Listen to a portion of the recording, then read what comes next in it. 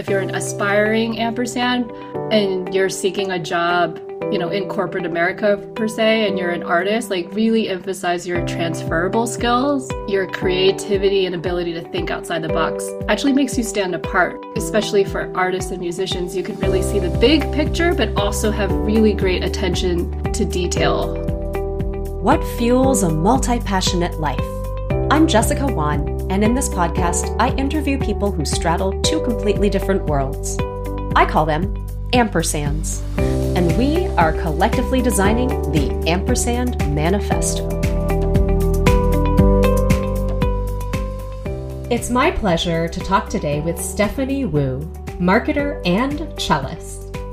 Steph has appeared as a soloist with the National Symphony Orchestra at the Kennedy Center for the Performing Arts.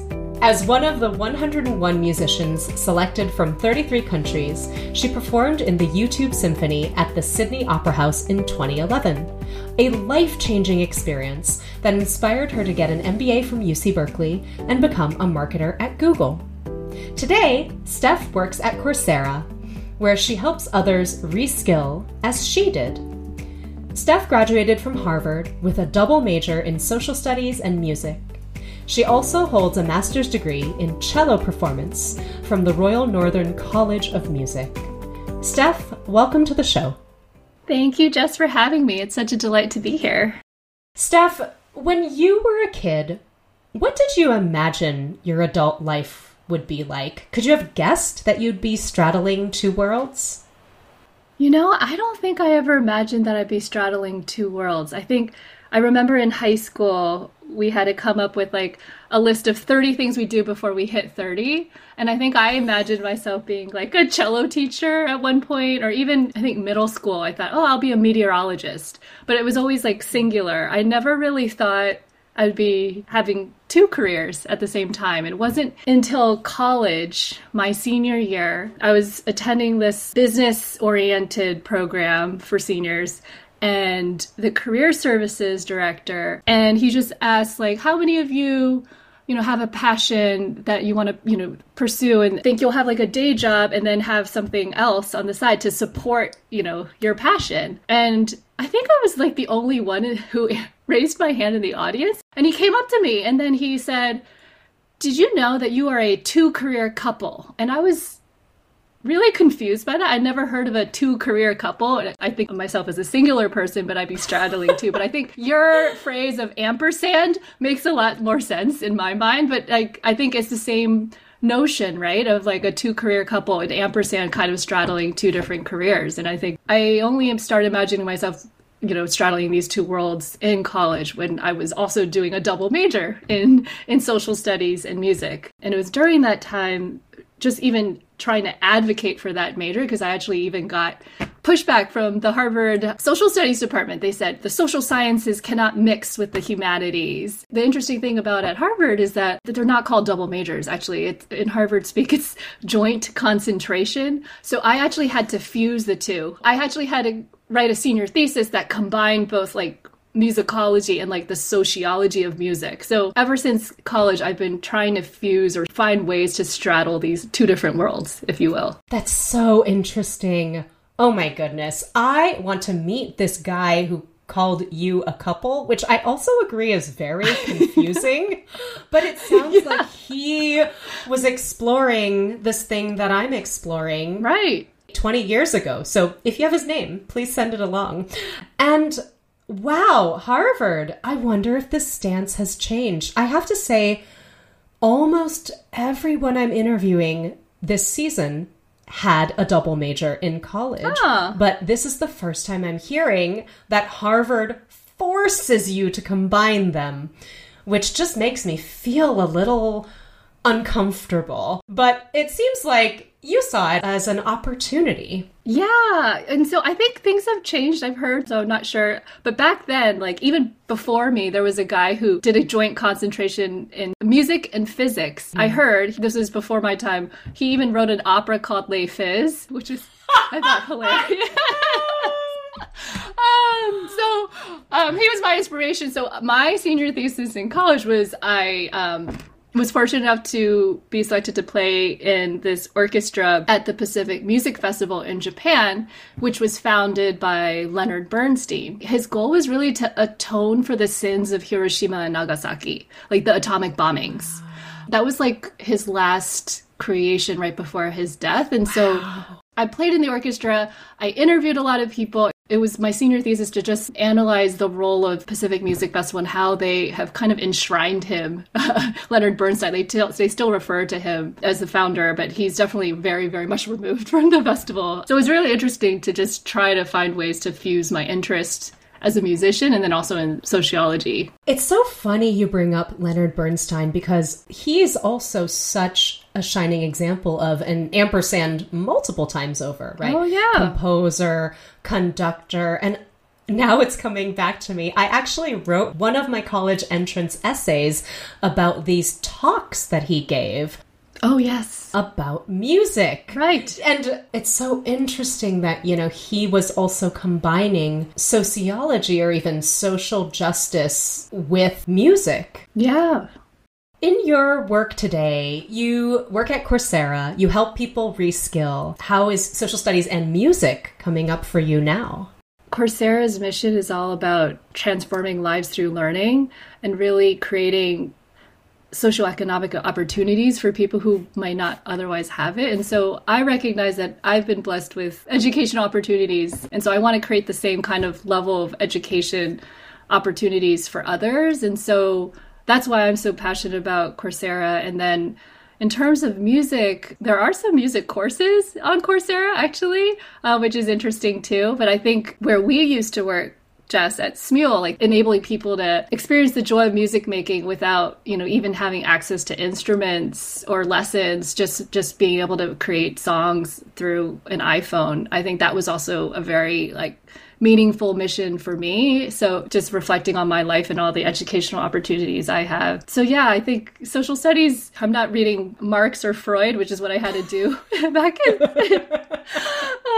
my Harvard social studies days. But I think it's all about changing the world for the better and recognizing all the, the social economic trends and seeing how education is really the solution to a lot of the issues that we're facing now, like climate change, et cetera. It's just educating people. And that's really the key to changing the world for good. In your TEDx talk, you talk about finding harmony in your work as a marketer and a cellist. How are you finding harmony right now? And how has that changed over time? Since you mentioned my TEDx talk, I actually purposely use the word harmony instead of balance because I found even ever since high school, it's always been just shifting priorities from one to another. Actually, one of my friends in high school, I thought, put it beautifully. You can juggle 3 balls in the air, but at any one time, you always have 2 in your hand and one's in the air. And so I find that the third ball for me, outside of marketing and music, then is family. And so that has really changed the way I've been able to balance the 2 careers after, getting married, then having 2 kids, and they're quite young, 3 and 6. So I've definitely had to shift things as my family life has changed and also with the pandemic. But now actually I think working from home has been a blessing. Otherwise, I wouldn't have the chance just to squeeze in 5-10 minutes of cello playing in between meetings.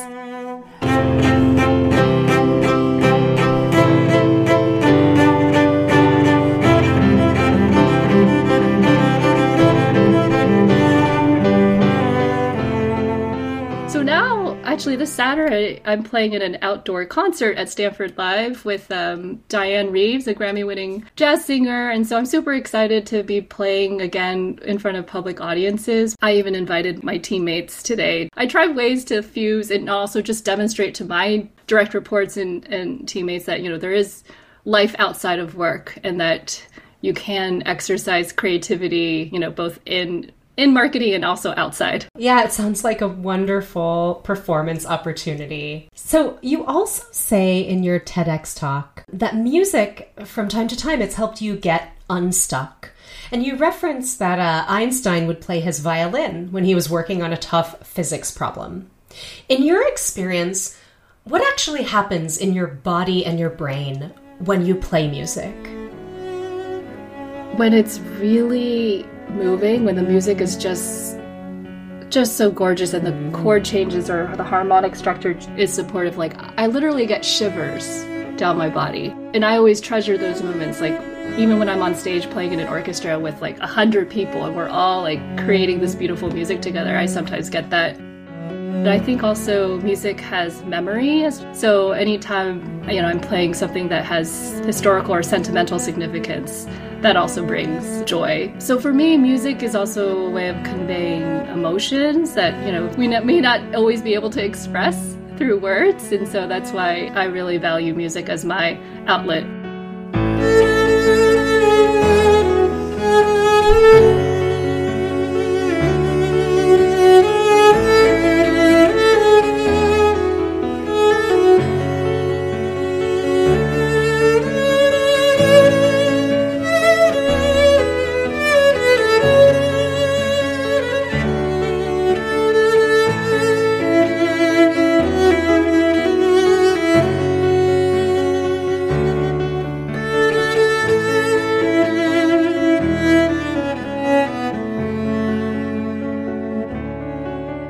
That's Stephanie Wu on the cello and Jenton Lee on the piano, playing a cover of Adele's Someone Like You.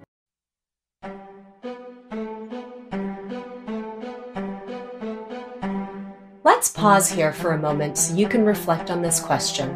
What's your outlet for expressing what words can't fully capture?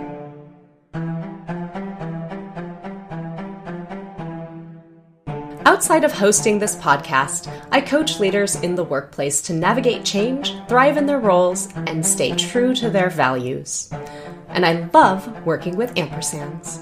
If any of this intrigues you, reach out to me at jessicawan.com. JESSICAWAN. Now, back to the show. You spent a few years after undergrad working in philanthropy, and then you made a pretty big pivot over to marketing. I'm curious how you realized that you wanted to pivot, how you managed that pivot, and what did you learn from it? Well, I think the realization that I wanted to make the pivot was the YouTube Symphony 2011 experience. My friends told me about the audition deadline like 6 days before, so I had very little time to put together a video, but I'm grateful that I was given that opportunity, because once Google flew us to Sydney and seeing the multimedia live performance streamed on YouTube with millions of views and just how the marketing aspect of the show was really attractive to me. I realized too that I wanted to be working in a more fast-paced environment. Philanthropy, while it was really rewarding, giving money to nonprofits who are trying to change the world for good, again, the pace of change and innovation was glacial. So that's why I wanted to work in a startup environment that was a little more faster paced. And that was why I joined Smeal. And the reason why I picked marketing was because I felt it really enabled me to exercise both my creative skills and my analytical skills. And so that's why I've stuck to marketing. And I was fortunate enough to be able to get a taste of marketing through the evening and weekend MBA program at UC Berkeley. So basically, after my experience with the YouTube Symphony in Sydney, when I got home, I started studying the GMAT just to, get into business school. And then I made the pivot from philanthropy to marketing, I think my first year of the 3-year evening weekend MBA program. I actually just ended up picking courses throughout the course of my MBA program, trying to hone my skills as a marketer. After, the first year, I discovered marketing was my passion. So then I used the next 2 years to try to hone my marketing expertise. And then the rest is history. What fuels you to keep going with straddling these two worlds of marketing and music, especially now as the mom of 2 young kids? You talked about how the pandemic has really affected live performance. What do you hope the future is going to look like for you? I really hope that my daughter and son realize they don't have to be one single thing. I think at one point my daughter was saying she wanted to be a ballerina and now she wants to be an architect, but she could do both. I want them through my example to see, you can be a musician and a marketer or, something else. So I hope to see more ampersands in the world. And in terms of what fuels me, I think it's my children and also just the joy that I get from pursuing these two very different worlds. But actually, I think there's actually a lot of parallels between marketing and being a musician. I would say in my role right now, I have to come up with creative ways to express a campaign message. Like there's the main, business message or value proposition we want to communicate to our different target audiences. And we need to come up with creative ways to express that message through paid media or social media or email or webinars, different channels. And I think the similar tactic that we're doing as musicians, like I take what Beethoven has written or Mozart, kind of like what a product marketing manager comes up with, right? And then I interpret it myself and try to come up with creative ways to say that same material. Yeah, I just see a lot of parallels every day between marketing and music. And so that also fuels me. Steph, you've mentioned to me that one of your proudest moments in your career is becoming a manager at Coursera. And some of your direct reports have even said that you are the best manager that they have ever had. What do you think from your music side has contributed to you being a great manager? I'd say music has really honed my listening skills and also my hunger for learning and constructive feedback. For me, I think from my musical experiences, I've learned to place people over performance, because I know if we enable people to bring their best selves to work or to music, they will be able to perform and soar. So I think I've just tried to carry that philosophy in terms of managing my direct reports and just making sure that their, roadblocks are removed and that their concerns and their feedback are really heard and actioned. I think I really learned a lot of my skills, like in terms of communication and collaboration, through chamber music. And that's my true love. I've mentioned orchestra in the previously, but I would say I think chamber music, which I really owe my high school orchestra teacher for introducing me to chamber music when I was a freshman, because I think that's where like the art of teamwork is really learned. And since then, I've played in lots of different groups, from trios to quartets to quintets and so forth. And I think it's been the key to just learning how to say in a polite way, like, hey, can you play softer here? Or like, what does this movement like mean to you? Like, is it outdoors? Is it indoors? What is the setting? Like, do you think it's morning or night? And that's something that one of our coaches encouraged us to do. And just coming up with even adjectives to describe the nature of the music, that's always fun and a creative outlet. I think that's the same even at work when we're trying to come up with like campaign visions too, just to try to come up with like a collective vision so that we're all aligned and on the same page. So since we're all rowing the same boat together. Oh, what a fantastic way of describing the parallels between music and people management. And there are so many. Your team is super lucky to have you. Oh, thank you, Jess. Something that strikes me, Steph, is that as long as I've known you, it seems from the outside that you have been actually really comfortable in your ampersand identity and kind of entering a room with your full self. And I would say the more ampersands I've been talking to, I'm finding, sometimes we are so focused on bringing our full self to, the one part, the marketer or the doctor or whatever, that we, for that a period of time, we kind of forget about that other side. I'm curious if you agree. And also, what advice do you have for ampersands to bring their full selves to everywhere they go? I would say don't be ashamed to embrace and share your other side. So I would say back in my philanthropy days, I think I was more reluctant to share my music side. But then I think after Smule, I realized like where people embraced music, like music was our like part of our mission statement, right? I think I felt more comfortable bringing my cello to work, and the fact that we had jam sessions on Friday was great. And a lot of people were musicians. And I think that really made me feel more comfortable embracing my ampersand side. And even when I was in business school at UC Berkeley, I was also playing in the Berkeley Symphony. So believe it or not, on Thursday nights, I would like go to my class, which started at 6:30. I think, well, I would have dress rehearsal before at like 3 to 5:30, and then I would go to class for a little bit, and my professor knew that I had a concert that, so I would skip the rest of the class because it was from 6:30 to 9 p.m. and the concerts would start at 8. So I would literally go from the Haas Business School and then run to Zellerbach to play the show. And so that's just an illustration of how I've been straddling those two worlds. But now, after embracing my two sides, I think even at Google and at Coursera, whenever I mention, I'm a musician and I'm offering free tickets for like a Harry Potter concert. That was the last thing I did before the pandemic, by the way. People thought that was cool, and they embraced that. I mean, it sounds like you have found places for your marketing life where being an ampersand is not just accepted, but encouraged and cool, and, people are really into it. And that's really fantastic. What advice do you have for people who are either pursuing or thinking about pursuing an ampersand lifestyle? I would say make sure that you have the family support. I would say I would not be able to do what I'm doing without my husband right now. And I would say he's been so supportive. So those nights where I am playing concerts, he's putting the kids to bed.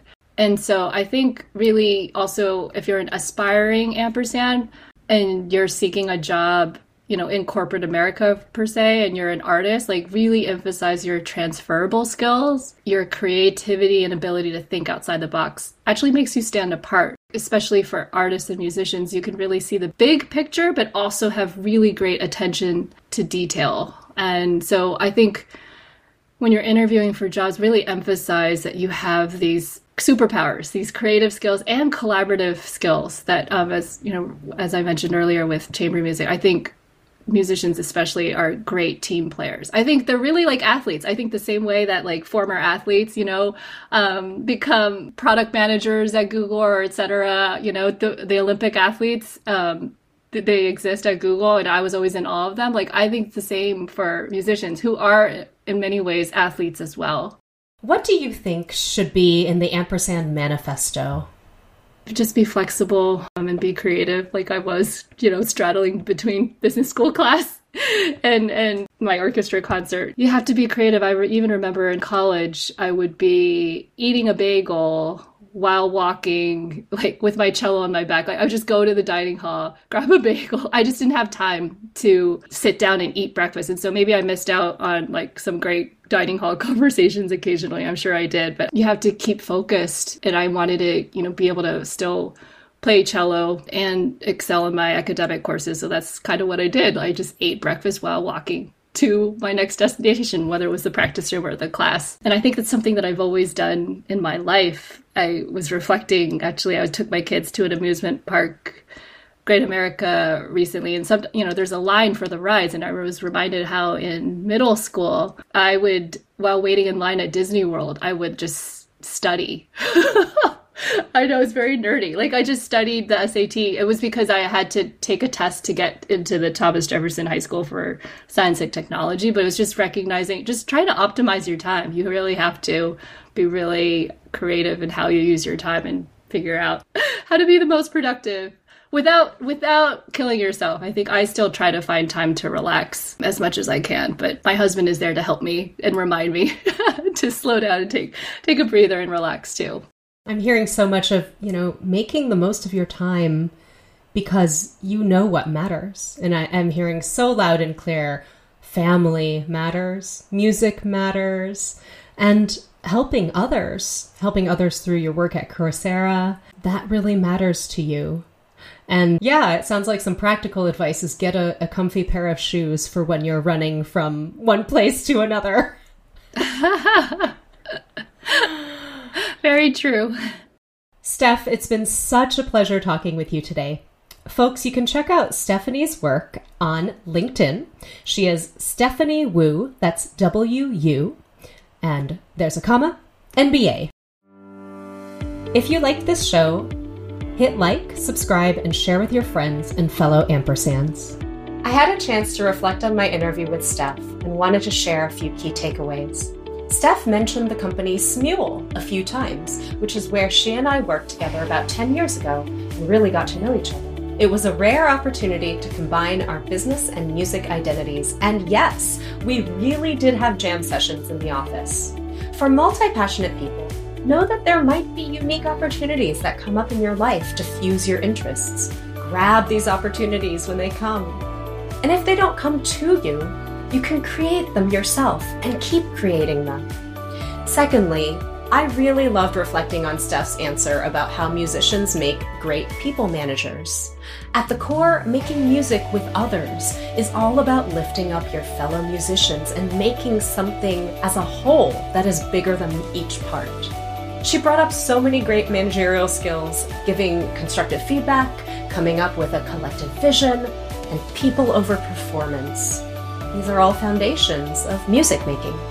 Lastly, Steph's ampersand has really been a lifelong endeavor, and at times something that she had to fight for, to even be able to study both of them at the same time.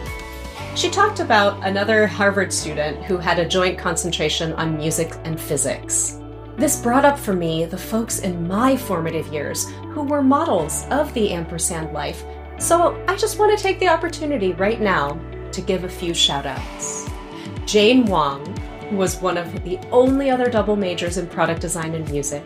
Maggie Siska, who's now a pediatric endocrinologist, but also directed the first college musical I was in.